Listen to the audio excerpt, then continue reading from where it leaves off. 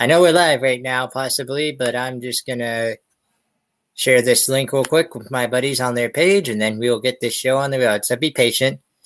In the meantime, why don't you tell us a little bit about yourselves? This is for those who don't know. These are my new buddies, Ventuillo and Suede, and they are they are an award-winning production crew. They're award-winning show, Ventuillo and Suede. Tell us a little bit about yourself. Well, you want to talk or should I? Doesn't matter. We take turns normally. Our web series is what we're busiest with. We have a 10-episode web series which premiered January 1st of this year, 2020. I wrote it. We wrote it together, actually. And this is something that we've been planning for a long time. So we're detectives in our real lives, right? Yeah, it feels real to me. And so this is a look inside our real life. We decided to put it on the screen, right episode, so everybody could see the exciting lifestyle that we follow as investigators, private investigators in Brooklyn, New York. That's where we're based. That's where our office is. Oh, sweet. How long have you been in Brooklyn for? Well, most of our lives. Grew up here, right? Yeah. I grew up in Brooklyn, moved around a lot of places, but Brooklyn has always been home, and we're back there. And, well, Suede kind of feels like it's home now after all these years, right? Yeah. I don't remember where I came from to start. Neither do I. It's kind of a blur where we first met. It's interesting. Through the years, as we grew closer and closer in spirit, we kind of forgot the exact time that we met, but we've spent most of our time in Brooklyn, right? Yeah, that's the place. Nice. Do you guys do any work outside of Brooklyn?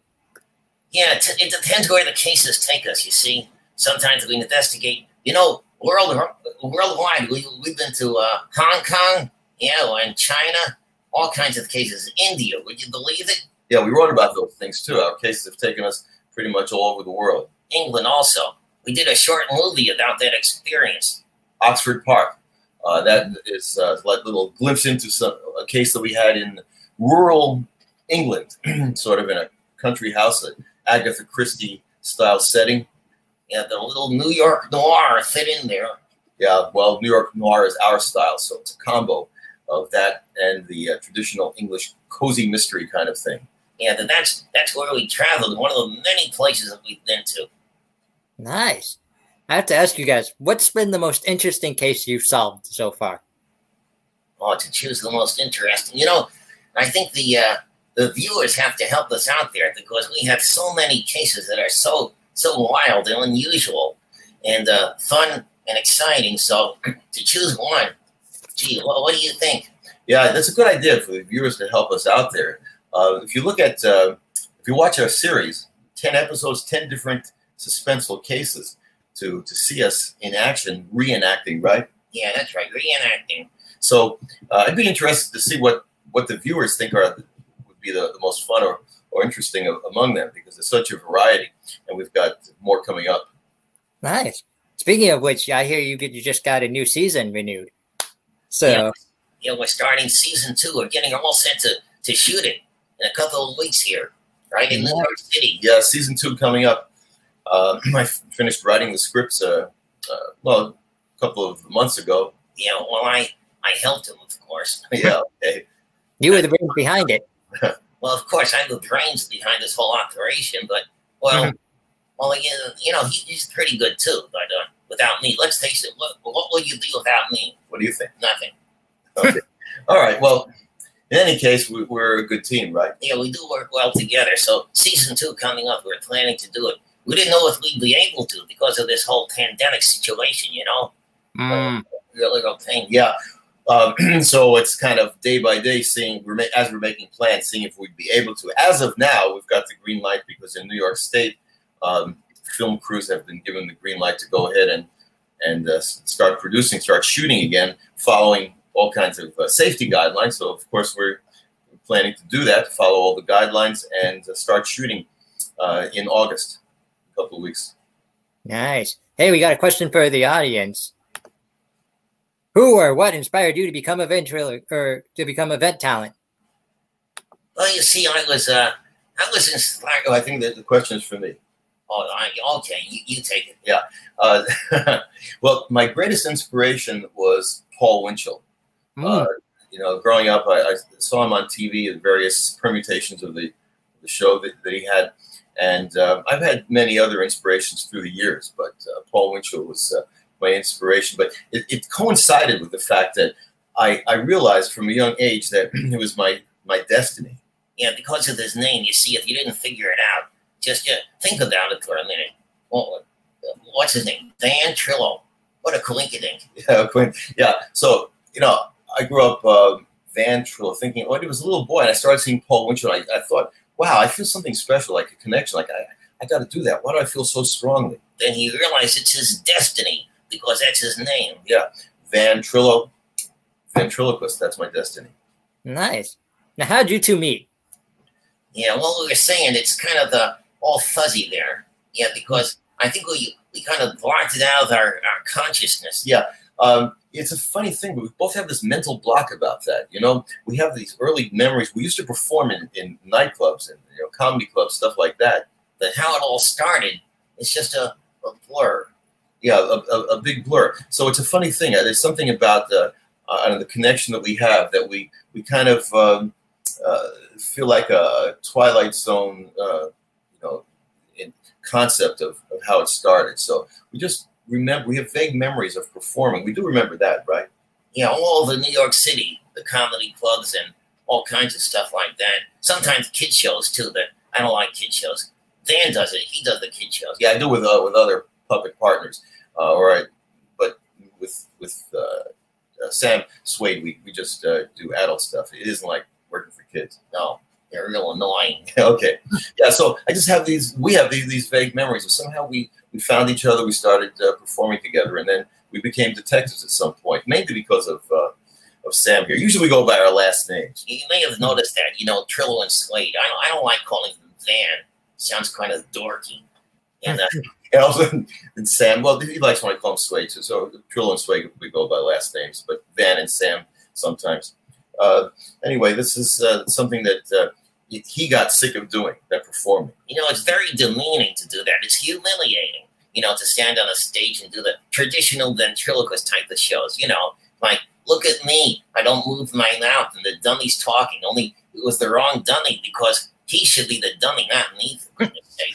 Okay. So it's kind of disgusting. I got fed up with that. I said, listen, you want to work with me in something, it's going to be something else. None of this crap of the ventriloquist shows. So he was thinking, I was thinking, put our heads together. We like to investigate things. We like to analyze things. We're both cynical. We're very skeptical. So we think we would use those qualities to our advantage. We'd be a dynamite detective team, and we tried it, and well, here we are. Absolutely. So, what do you guys remember the first case you ever solved? Very first case. Well, it's a little embarrassing. It was okay. Mrs. Kaminsky, she was a neighbor there. A neighbor in Brooklyn. Yeah, she came into our office. We were sitting there twiddling our thumbs. Nobody was entering for a couple of days. Then she came in and she said she lost a case of gefilte fish, and we had to go search for it. We eventually found it. She had it behind her sofa in the living room. She forgot that she put it there. She mixed it up with an ice cooler, and there it was. A whole case of jars of gefilte fish. But we found it, so it was officially our first case, the case of the missing gefilte fish. What's been your most recent case? Most recent case, let's see. Well, we had in episode 10 there. We showed it in season 1. Season 1 of our web series. Yeah, there was a missing rabbi, right? Yeah, Rabbi Norman. Yeah, Rabbi Norman went missing, and Zoe, that's his niece. She came to the office just trying to find out what the heck happened to him, and it turned out there was some mischievous stuff going on with a jealous rabbi, Rabbi Shmutzik Pupik. Yeah, Rabbi Shmutzik Pupik was very jealous of Rabbi Norman. Some infighting there in the family, and a love triangle also. A love triangle, yeah. So. we had to track him down. But we're not going to tell the resolution of the case because you got to check it out for yourself. Actually, it was kind of the cliffhanger. Yeah, actually, we don't have the resolution in episode 10 of season 1. You got to tune into season 2 for that. Yeah, because that was the cliffhanger for season 1. Season 2, you'll find out what happened to Rabbi Norman. That was a believable amount of cliffhanger. That's always a great episode, you know? Yeah. Especially when you have a new season coming up. Yeah, So what happened to him. Yeah, you got to tune in for that. It shocked me. And I'm not shocked very easily, I'll tell you that, but it surprised me. Sure. Okay. Yeah, so we're going to shoot that, and the people can see for themselves. Absolutely. Do you guys have any other crimes lined up for this upcoming season? Oh, yeah. Anything that you can give away? Yeah, every episode has its own case. We're going to get some surprises, too. We got some characters returning from season 1. We got some new ones also. It's going to be loads of fun. Actually, you want to tell us something about it? Yeah, without giving too much away. We have always a string of femme fatales who come to our office, which fits our genre, right? Yeah, we live in a genre, if you didn't notice. We live in the genre of film noir. Yeah, film noir genre, somehow that permeates the atmosphere of wherever we are. Especially in our office. Right. And so that means what's film noir without femme fatales? And what are femme fatales without me? They come to our office because they heard about me. They saw me someplace and, they really dig me. They gravitate to me. And that's why we get them as clients, because they're attracted to me. Mm-hmm. It's hard not to be, It's hard not to be with your personality and all that. Yeah, that's right. Well, I can't help myself. And the Danes can't help it either. They see me and they just go gaga. Yeah, Trillo's always jealous of that, but what could he do? You got to face the facts. Yeah. Well, it's true. It's kind of, it bugs me sometimes, but not usually, because I've grown accustomed to the fact that that's just the way it is. I have certain talents, he has certain talents, and that's the gals just tend to really go for him, but it doesn't bother me anymore. Don't believe him. He hates it. Another question from the audience. Where do you find the supporting characters in your series? Well, we audition them. It's not easy to get on our series because they got to really be able to replicate the way things really are, the good characters to be believable. Yeah, to be believable. So we go through an auditioning process in New York City. Luckily, we're located there. Lots of actors. Lots of unemployed, desperate actors. That's right. So we've been auditioning last couple of weeks. We're auditioning lots of actors for each role. We're going to have callbacks. The auditioning has been on Zoom video, because of the pandemic limiting the exposure. So we've been auditioning just on the computer screens, but we'll have callbacks for the major roles this weekend to finalize the decision. Yeah, that's really fine. And they're all over the place, So we got a lot of applicants to choose from. We've got some dynamite actors coming up. Anyone notable that you can let us in on? Well, on our budget, you can be sure there's nobody famous. That's right. We have dynamite actors, but they're unknown. Well, or pretty much unknown. Yeah, this is self-funded, out of our own pockets, season 1 and even season 2. Yeah, we're really crazy to do that. I guess so. You're crazy. Johnny, go talk. Yeah, I'm using my money for this thing. But I'm doing it one more time. This is the last time we'll be able to do this as a self-funded project. But as you can imagine, it's tight budget, but I'd say it has very good production value, right? Yeah, I wouldn't do it otherwise. Yeah, so, but I decided to take a gamble on this in season 1 and now even season 2 because I believe so much in the project. Me too. It's been many years since we've been thinking about this, trying to figure out a way to produce it, a legitimate production. It's hard to get the dough, Yeah, hard to get that dough. We came close many times over the years, over 2 decades. It's been 20 years since we've been pushing these concepts, writing various scripts for feature films, TV shows, also TV series. We got some lovely rejection letters. Yeah, early on, the first year that we were pitching this around, we pitched it to Sky TV in the UK. Got a lovely rejection letter, as Sway just alluded to, in which the woman who's in charge of production, of development there, said that it's fantastic and brilliant and hilarious. All kinds of adjectives. Yeah. But it doesn't fit their criteria of the direction they want to go in or something like that. So they passed on it. And we come close a number of other times too. But that was so frustrating that we decided last year, we just got to get this thing done ourselves. And we think if it's out there, it's going to develop a following that's really strong. And maybe go someplace big after that. You know, like maybe Netflix or Hulu or something like that. Amazon, HBO, Showtime, one of those guys. We think one of those guys maybe going to pick it up there. Yeah, we're hoping after this season 2, if we have 2 strong seasons out there. And season 2 is going to be even better than season 1. Yeah, I think so. We both are pleased with season 1, right? Yeah, the season 2 is going to take it to new heights. Yeah, I'm very excited about season 2. So we think with that all out there, that it's going to pick up steam. We certainly hope so, believe so, and we'll be able to then pitch it to something big and get a big series going. Nice. So I hear it's an award-winning show. Can you tell us about the awards it's won? Yeah, it's really something. We started hitting those awards shortly after we produced the first episode and released it. Yeah, shortly, because it was weekly episodes. We released them weekly, starting with January 1st of this year.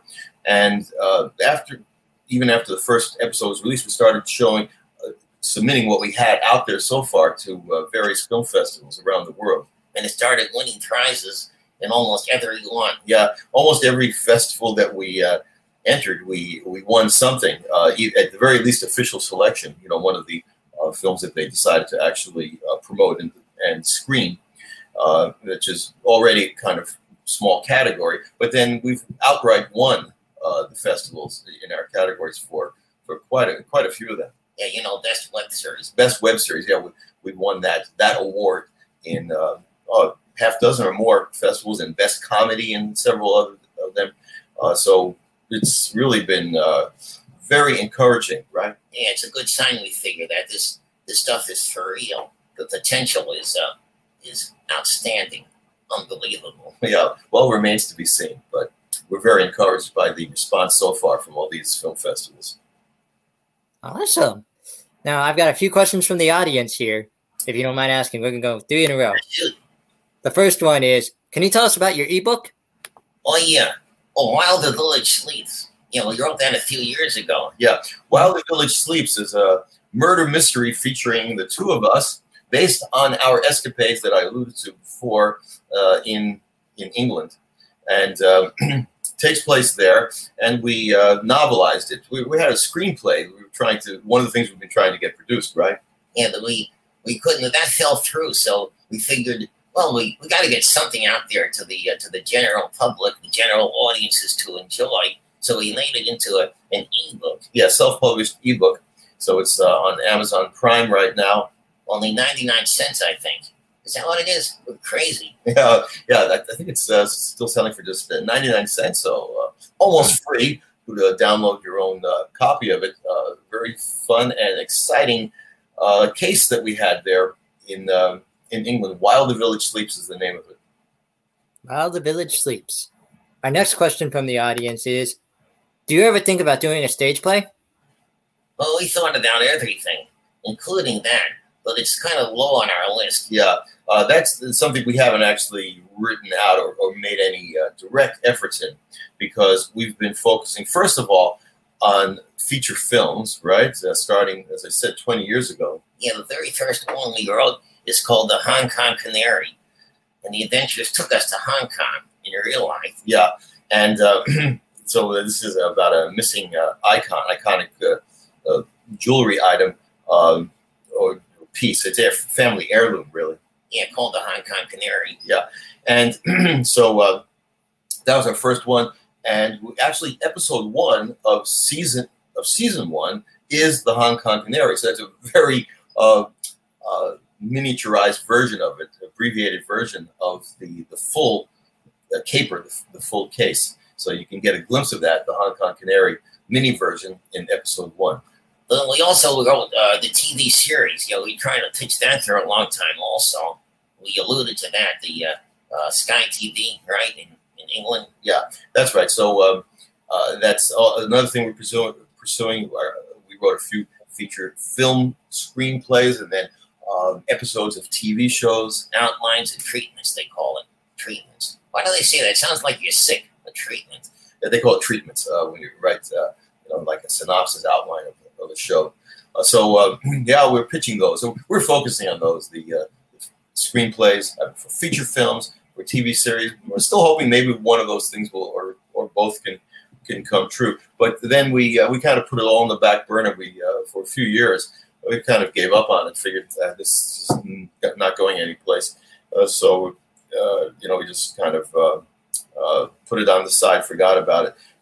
But then when we got the idea, well, we got to do something. And even though we're going to put our own money into it, but we have to get the public. Once it's out there, people are going to like it. And so that's why we decided on the web series. Because it's a little cheaper than the other stuff, you see. It's not cheap, but it's not quite as much dough you need for it, Yeah, so the web series is more cost effective than making a feature film. And potentially can reach more people more quickly than a feature film. It's much longer to get out there and get it to the public. So web series has much more immediate potential. So that's what we settled on doing. That's awesome. That's awesome. A web series definitely works. I can attest to that, Yeah, thank you. Yeah, stage play, though. Yeah, it's a good idea. I mean, we did think about that. Yeah, we thought about that, but with the goal in mind of reaching the most people as quickly as possible, stage play is not the best way to go because it's much more local. So maybe if it's successful, you might get a following very locally, but we don't want to just be local. Mm-hmm. Our next question from the audience: who creates the music, or who creates the? I think they meant music there. Yeah, well, I can tell you who creates the music, but I don't know who creates the music. Yeah, it's music. Music. Yeah. So we have Ben Barshai. I forgot his name for a minute. Oh, it's embarrassing. Ben Barshai. I hope I didn't get his name wrong. I drew a blank right now, but I think it's Ben Barshai. My apologies if I got that wrong. Somehow it sounds like it's not quite right. I'm not sure either, but he's a hell of a musician. Yeah, he's a great guitar player too, guitarist, jazz guitarist, and also a composer. So he composed the music for us. Nice. What type of music do you typically like? Well, what type of music do you incorporate in your show? Well, we like to stay true to the atmosphere of the world that we live in, the universe that we live in. Throw that to the 1940s, because that's our reality, you see.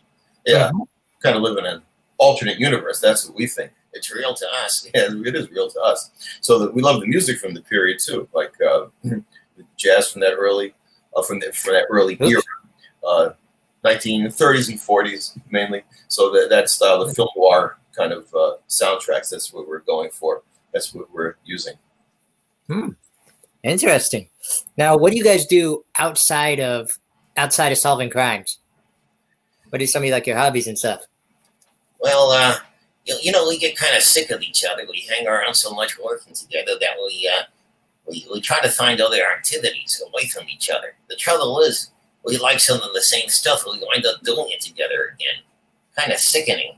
Okay, yeah. But, I think he's referring to watching film noir. We love watching film noir movies. Older and older again. We can't get to it. We don't get tired of them. Yeah, like the Maltese Falcon. I don't know how many times we keep watching that.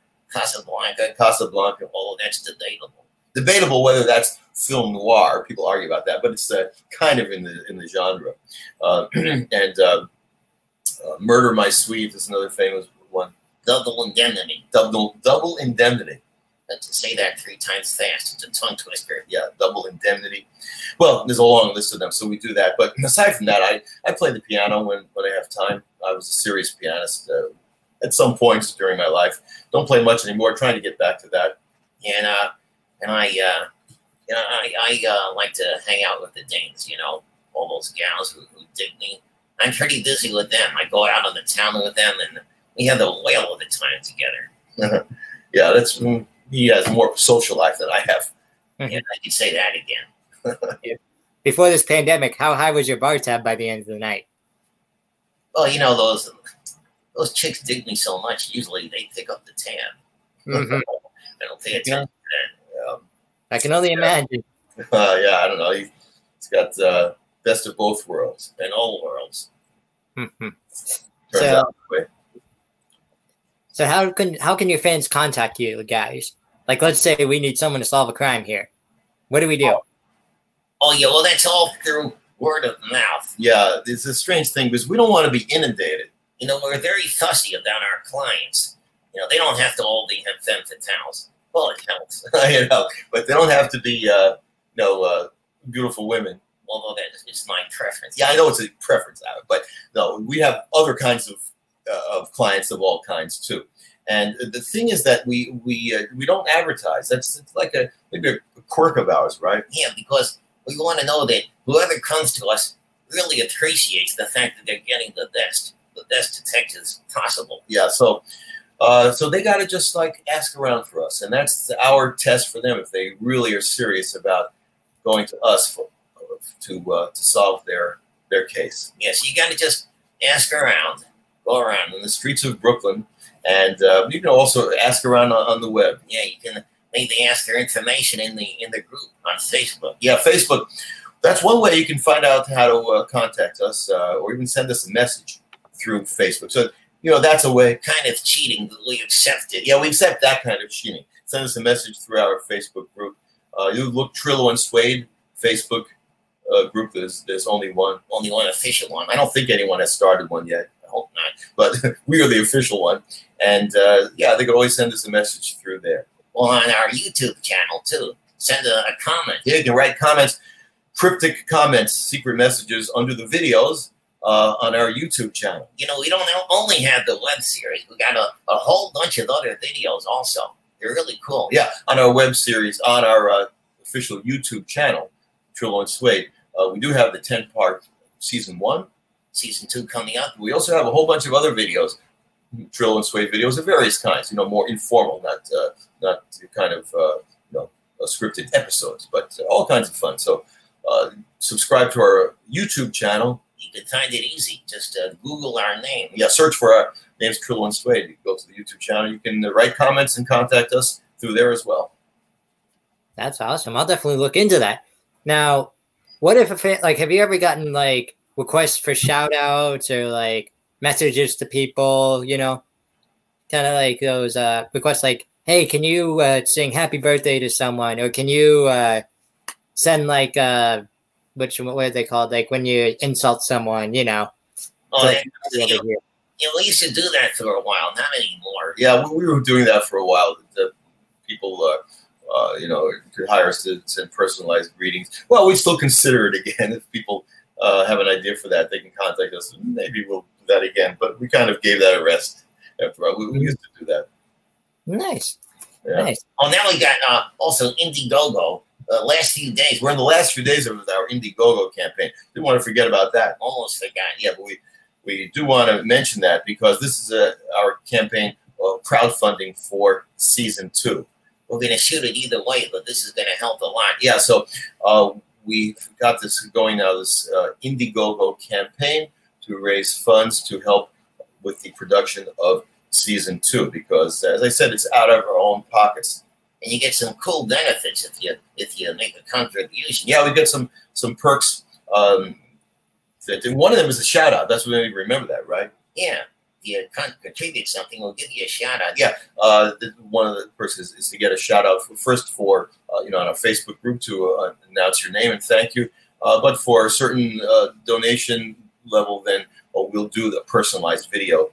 Just like you're alluding to for birthday or anniversary, any special occasion. Yeah, so that's one of the things you can get by being a part of this, a contributor to the campaign. Yeah, and various other levels of donation for other things, like even maybe a walk-on in the season 2 or various other things. So check it out. Go to our Indiegogo campaign, Trillo and Suede. There's only a few days left in that. As I'm mentioning, though, this is kind of campaign which is meant to help us to produce this the way we want. We're going to shoot it either way. Yeah, well, we're going to shoot it either way. So even if it all comes, or most of it comes from our own pockets, we're determined to shoot it.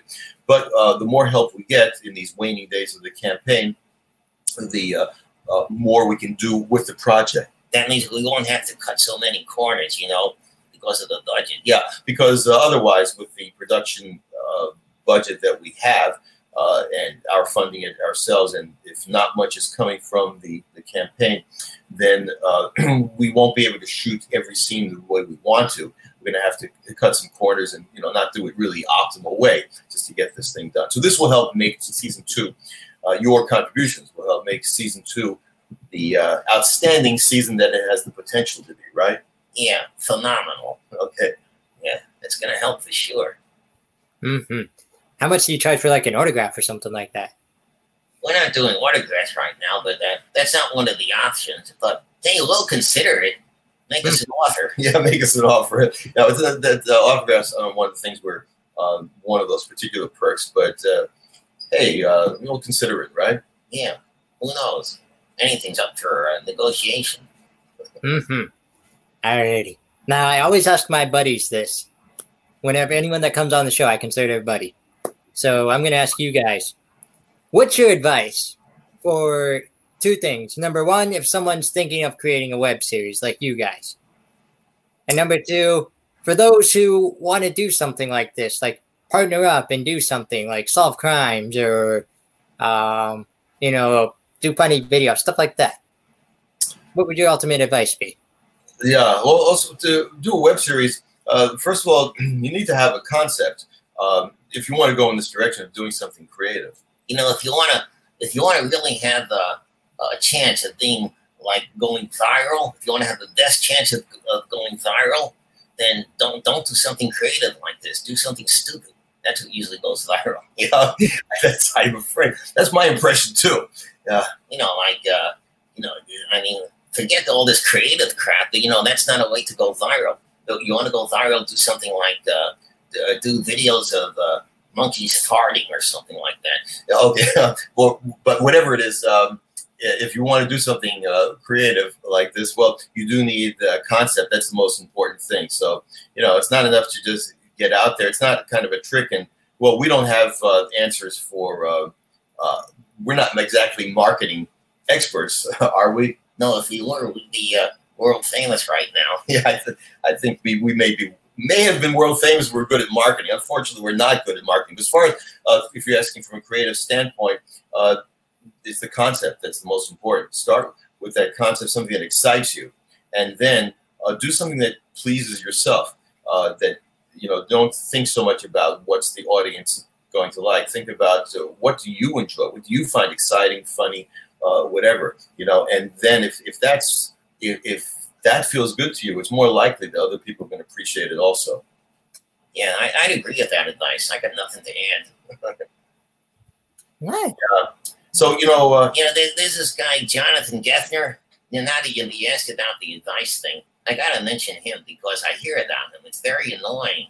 They say that he creates this stuff. Yeah, there's a rumor going around. This guy, Jonathan Geffner, is behind us. Like we're not real or something. Could you imagine that, Nick? I mean, the people actually think that we're not real. And that we were created by this guy, Jonathan Geffner. Sounds like yeah. Okay. But I do have a kind of sense about him that there's an aura. Jonathan Geffner. It's sort of like a ghost sometimes. I feel. You really think so? I don't know. He's Trillo's gone a little nuts here, I think. Yeah, but I have a feeling like he's around and not that he writes this stuff or created us, but he may have something to do with this. I think he's slipping out. Yeah, but in fact, I have a feeling that I don't know if not in reality, maybe the ghost of this thought process is around in some amorphous way. You think right here in this house, huh? He said this before. All right, let's go find him. Go see if you could find him. Okay, if you don't mind, we'll take a look, and maybe this possibly fictitious force called Jonathan Geffner. Maybe he's lurking around here. Maybe he'll come and talk to you. Who knows? Okay with you, Nick? Fine with me. You guys will be right here. Nick. Yeah, see you again soon. Yep, absolutely. Absolutely. They'll be right back, folks. I hope you're enjoying the show so far. Thank you for joining us. That was Trillo and Suede. And like I said, they're going to go solve a quick crime. But in the meantime, wait, who's you? Who are you? Hi there. Well, so you must be Nick. Yep. Yeah, well, I was overhearing that that interview, frankly. It's very interesting to me because I'm the creator of Trillo and Suede. They don't like to accept that fact. They don't want to believe it. But yeah, I did create them. So I enjoy seeing them take it on their own like this. Mm-hmm. So let me ask you, you're the creator of those two goons over there. How did you come up with that concept? Well, it was probably 25 years ago I first thought of this idea. I didn't do much with it for 3 or 4 years, but then maybe 21 years ago, I got serious about it and decided to write a script for a feature film. So as those guys were saying, since I was overhearing the interview, the Hong Kong Canary was the very first one. And it was utilizing this concept of a ventriloquist and his wooden partner, detective duo, who solve crimes in the style of film noir. And why? Because I loved that genre already. I was a fan of the genre of film noir. And to me, it's kind of the ultimate of my favorite kind of this detective atmosphere and movie genre. And so I was thinking how to combine that as a ventriloquist, because I was already a professional ventriloquist, and to utilize that. And I thought the absurdity of ventriloquist detective in that kind of very serious atmosphere, because it's a very somber, gloomy atmosphere of film noir in general, and this absurdist humor that I was going for, that I generally like to go for, I thought fits really well in that genre and atmosphere. So I put that together, wrote the script, Hong Kong Canary, and shopped it around for a while. As they mentioned, almost got a deal for a TV series on Sky TV, fell through, and a few more deals fell through during the years. The ensuing few years, I wrote several other screenplays, feature films, and almost got production deals several times. The never-ending story of rejection for Trillo and Suede got so frustrating. I wrote a script that takes place in India, and that's because there was a production deal that I was being tentatively offered by somebody to produce a film company in India, or to co-produce it at least, and that fell through also. And Shanghai, one that would take place in Shanghai, China. Anyway, 5 in total of these feature films. One of them was While the Village Sleeps, taking place in the UK, and as was mentioned, that I novelized. I made into a novel as an ebook a few years ago. So that was the process through the years, trying to figure out ways to produce something and falling up short each time. And that's why last year, I finally, after having pretty much given up on ever doing anything really big, substantial with Trillo and Suede, I finally was kind of looking at my life. I was at a turning point in my life. It was kind of at a low point too, because several things were happening that I was very unhappy about in my personal life. And so that became the catalyst, though, for me to decide, well, I was kind of giving up hope about a lot of things in my life. So what the hell? I might as well just do what I really want to do. What do I most want to do, at least professionally, creatively? And it's that Trillo and Suede still not nagging me. I said, well, you know something? No matter what it costs me, I'm going to do it. And I decided to do it. I'm glad I did. Yep. Hey, you just explained why I did BuddyCast, because it's something I've always wanted to do, especially during this time with the pandemic and everything. Yeah. Just like I've always wanted to do something like this, like just listen to people's stories, hear about like how they create everything or how they do, what they do. And I thought, a lot of people are stuck at home right now, so now's the perfect time. You got a captive audience. Yeah, I've noticed that. It has led to a lot of creativity. A lot of people doing things during this pandemic. I mean, it's of course, it's a very negative thing overall, but there is that upside to it for people. So sometimes out of adversity can come things that are really good and creative. So I feel that's what's happening. It's helped to also lift my spirits in general too. It's one of the things. Other things too, but it's brought me to a much better place in my life. So I'm really looking forward to this, among other things, to pursue this. Mm-hmm. So you would definitely say pursuing a hobby was what can help someone during this pandemic time. Yeah, I guess it's cliche about pursuing your passion, but if you don't pursue your passion, well, what else are you going to pursue? Exactly. Try to as much as possible. Sometimes we have to find ways around it, workarounds. We can't always do things exactly in the way that we want, but at least go in that direction as much as you can to pursue what you love to do. Mm-hmm. Now, someone asked your buddy Trillo here, but I'm going to ask you, what inspired you to become a ventriloquist? Oh, well, I had done already in my young adult life. I was pursuing several things. One of them was to be a serious pianist. I made some efforts off and on to be a concert pianist, so I took it seriously when I was young. But I didn't take it seriously enough because I had too many interests, so I wasn't working hard enough on it because that's really a full-time endeavor. You can't play around with trying to be a concert pianist. That's your life pretty much if you want to do that. Mm-hmm. And I eventually realized that I'm not dedicated enough to pursuing that to have any shot at that. Plus, I had a lot of stage fright. That was something that was a big problem for me. Terrible nerves about performing. So eventually I realized wisely that's really not for me. As much as I love music and love the piano and classical music in particular, that's really not something that's viable for me to pursue as my main profession. But there are other things that I got involved with: improv, theater, comedy writing. So that was a big help. And I got involved with improvisational theater because it made me comfortable on stage. Stage fright didn't carry over to that, fortunately. I didn't have that. It was only about piano, psychological reasons, which I could go into, but I won't because it's too much to go into right now. But for whatever reasons, I didn't have that kind of stage fright, and I don't have it as a ventriloquist either, luckily. I mean, sometimes it depends on the occasion or events. Sometimes I have some nerves, but nothing like what I experienced as a pianist. So those are some of the things I did. Another thing that I was involved in as a young adult, I have a degree in Yiddish language and literature from Queens College, City University of New York. And so I became a Yiddish scholar and also Hebrew. I learned Hebrew and taught that as well. A lot of people may not know it. They're two different languages. There's some overlap, but they are two different languages. Yiddish and Hebrew. They're both Jewish languages. But so I learned both of them. Yiddish is the one that's kind of dying out. Unfortunately, very few people really speak it fluently anymore. But that's my specialty, actually.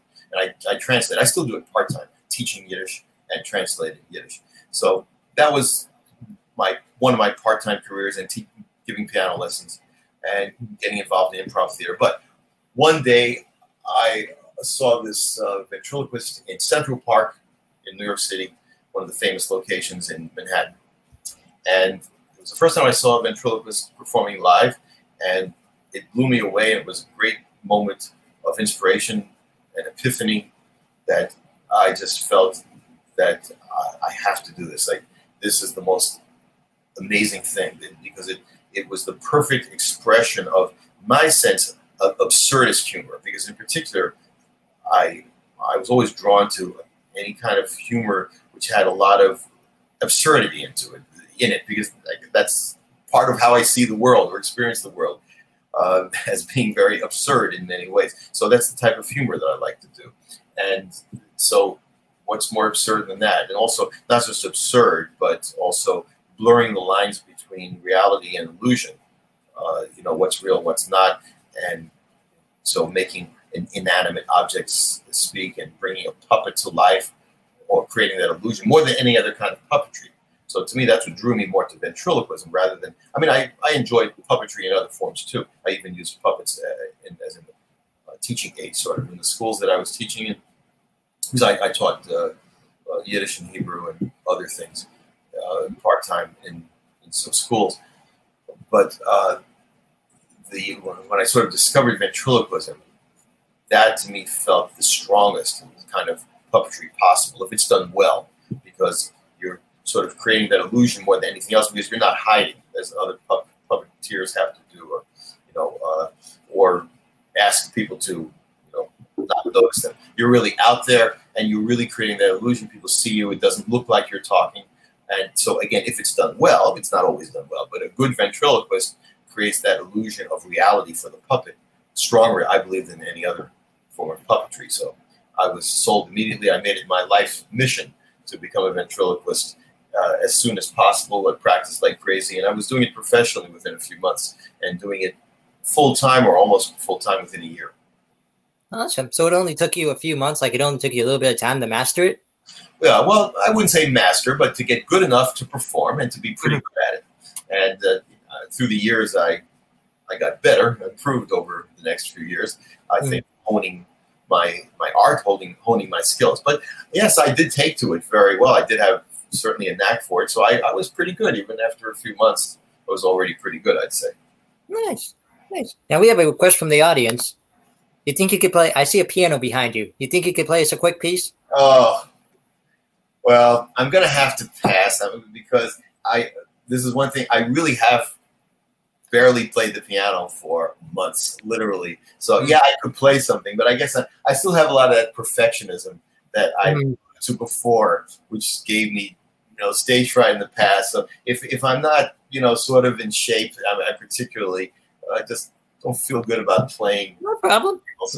That's why we are, I mean, yeah, I realize it's not really a good attitude because I wish I could feel more lax about it. Like, sure, of course I could play something now, but it wouldn't be my best. So it's like I'd rather not.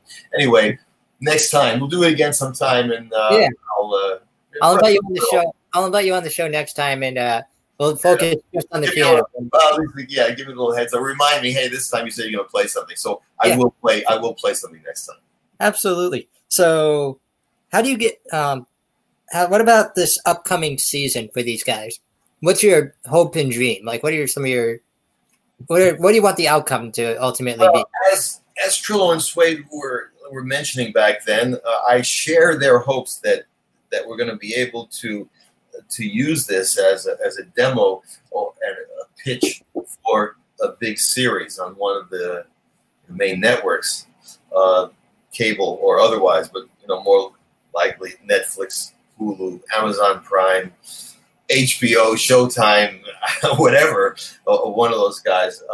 I haven't tried to pitch it yet because it's very hard to even, I'm not even sure how I would do it yet, to get an agent or to get through to them, to these guys. If you're not already famous or you don't already have connections that are big in the industry, it's very hard to they won't even look at most people just trying to pitch something to them.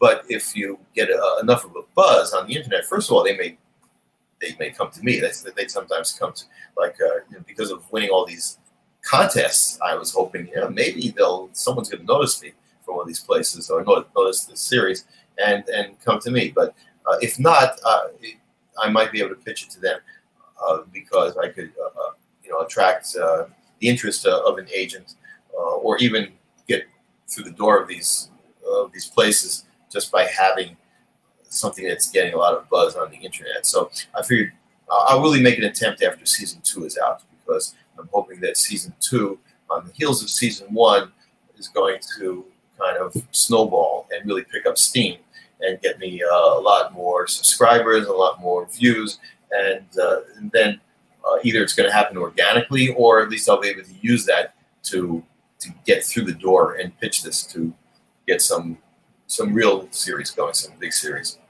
Mm-hmm.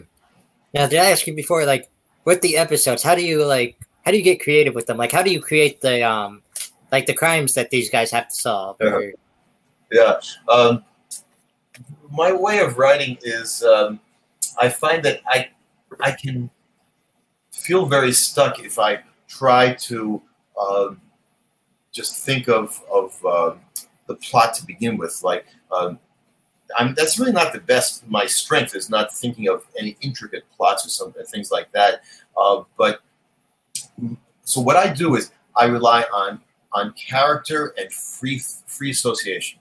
So what I like to do is start off is I just start typing any ideas that come to my head related to Trillo and Suede and things places they might be, situations they might get into, characters they meet, something surprising that might happen. There's all kinds of ideas. I just throw out ideas onto the computer screen, and then take a deep breath, and look, okay, what do I got so far? And what happens that starts to trigger more ideas. And so then I think of a plot usually after that. Then I think like, oh, that's a funny, I like this idea. You know, they meet over here, and then this character comes in, and then the surprise comes when this other character does this, and then this person says that, and oh, why would he say that? Maybe because he's hiding something. What would he be hiding? Oh, maybe because that piece of jewelry was missing, and maybe he's deflecting, and maybe that's not even the person who stole it. Maybe that's a false lead. Maybe so. I start thinking more. This idea leads to, and it just see where it leads. But keep throwing out ideas. So that's the only way that the best way that I feel that works for me is to just keep throwing out ideas, and then take it and try to mold it into something that makes sense. Mm-hmm. Now, how long do you think it takes you on average to create a new episode with all the ideas that you were mentioning? Yeah. When I start to actually sit down and do this, it seems like I've been writing very quickly. The first drafts of each episode. Well, these are short episodes, so they're on my budget, I could not afford to shoot.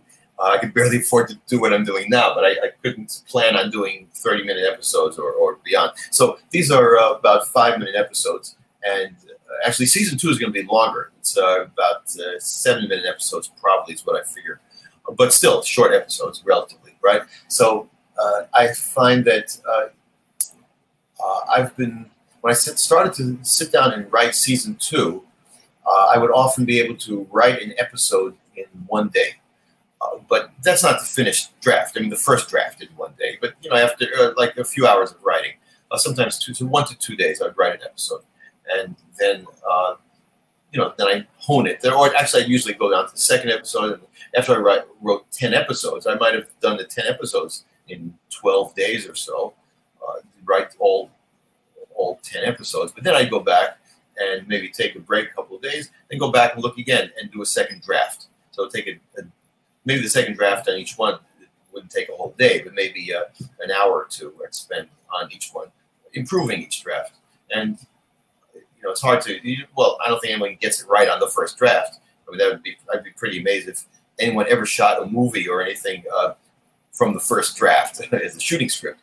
They're always honing, so you got to be very critical of yourself, which that was a hard thing to learn at first when I started writing the early screenplays too, is to be very self-critical and try to really look at it as if it's someone else's script, because ego can easily get in the way, because every writer gets attached to what they write, so it's like, so sometimes I realize, I really like that line, I think that's a great line, but then I realize, the line doesn't fit. It just doesn't fit in this series or this episode or this scene. So even though I like the line, I got to cut it, Or maybe I go off on a tangent, something like, I like this little monologue that I gave the character to do. I thought that was funny, but then I realized, but it slows down the pace of the plot, so I got to cut it, things like that. Because so it's got to be very self-critical.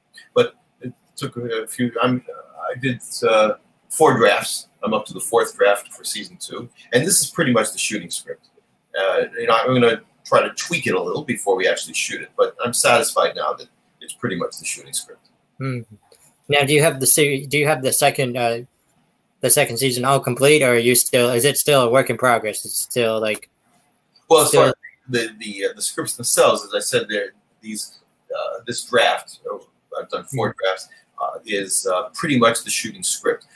I may tweak a little bit here or there, but I'm pretty happy with it now that it's ready to be shot. But there are other things that go into it. We're planning right now. I have a director/producer, a young woman who is very talented, whose name is Kat Holm, who is going to direct and produce this. I'm the executive producer, which pretty much means that I'm the one who puts up all the money for it. But I'm also involved in the production too. I'm helping to produce it too, to arrange things, to find things, to put things together. But she's the main producer. She's doing most of the producing, preparatory work, and she'll be directing it too. I will be kind of a co-director too, because so we'll kind of co-direct it, meaning that I have my own vision of how I want everything to be. So it's my project, it's my baby. So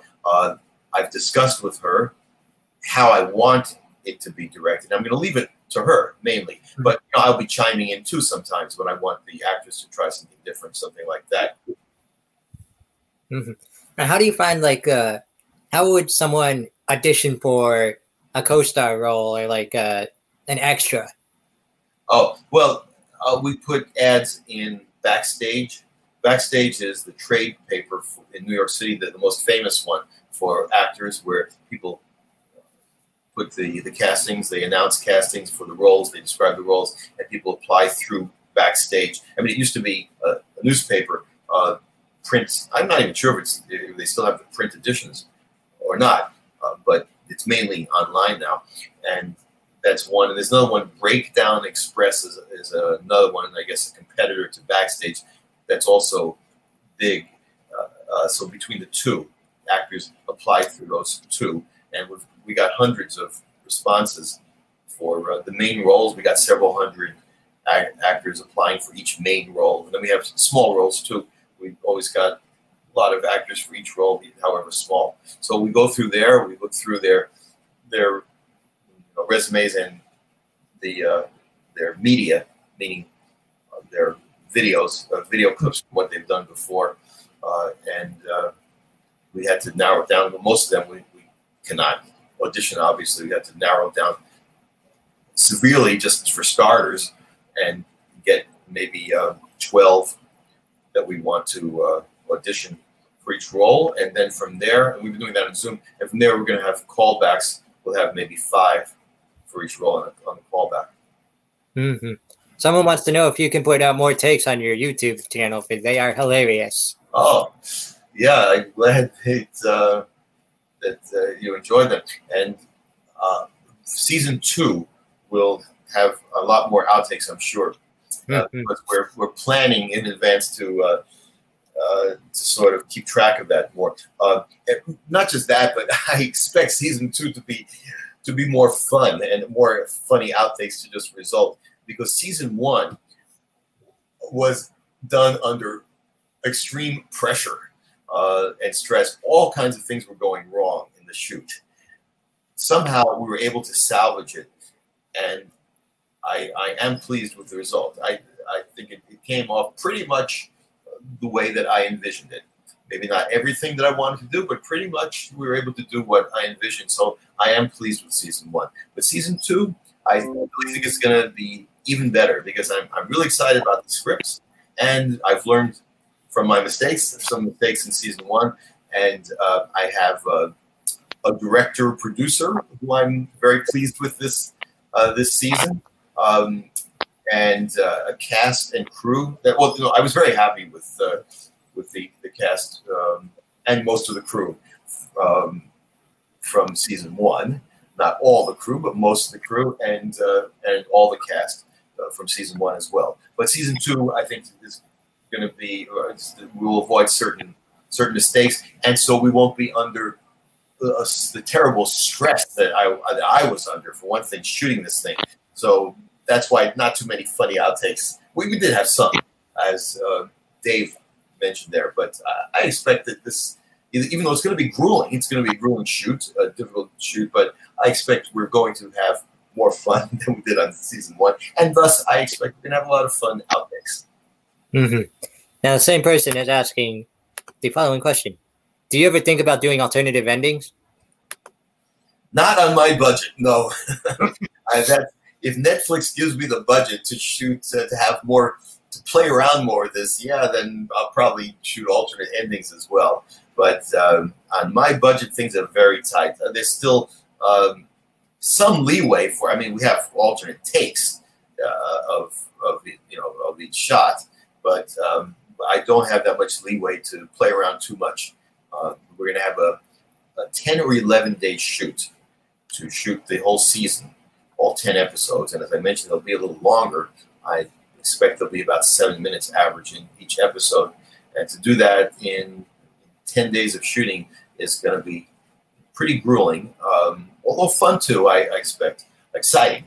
I should say, exciting and grueling, challenging, but not room to do much alternate stuff. Mm-hmm. Mm-hmm. Now, the same person asked one question that I didn't get to earlier. Just doing a little callback question. Who taught you the art of ventriloquism? I'm self-taught mostly, but I did start off by having 3 or 4 lessons with a ventriloquist named Todd Stockman. I found him when I saw that ventriloquist live that I mentioned before in Central Park, Columbus Circle, Central Park. Then I looked in Backstage, in fact, the one I just mentioned, the Actors trade paper in New York City, print version in those days. That was a long time ago. And I saw an ad for Todd Stockman that he did. And through his service number, I called him, left a message, asked him if he gives lessons. And I took, as I say, 3 or 4 private lessons. So he got me started teaching me the basic techniques, enough that I knew what to practice, how to practice. And then on my own, I just continued practicing. Awesome. All right. I think I'm going to come up with my final question for you. Yes. What's your advice for anyone who wants to be a ventriloquist? Oh, these days it's a lot easier than when I began, which was over 30 years ago. That was pre-internet. And so in those days, as I said, I started with a few private lessons.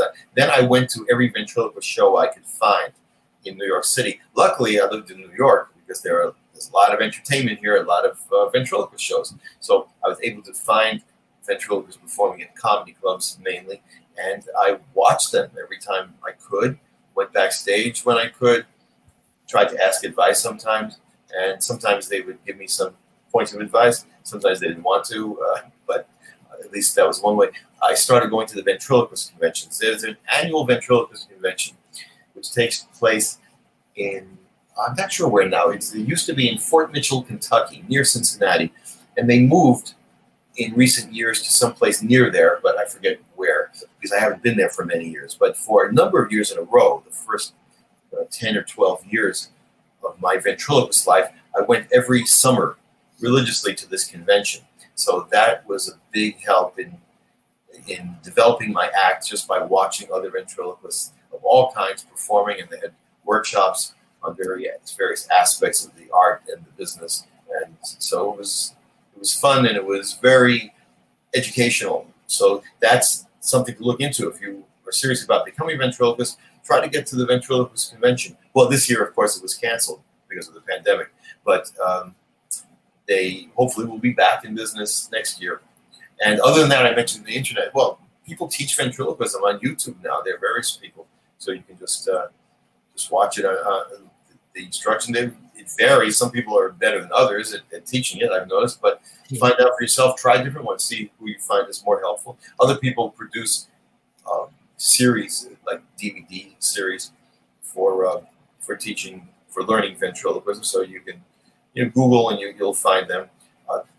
There are a couple that I found were good. I forgot the names now. The people who teach you are good. So I don't want to leave anybody out, so I won't mention right now. But you Google yourself or ask around.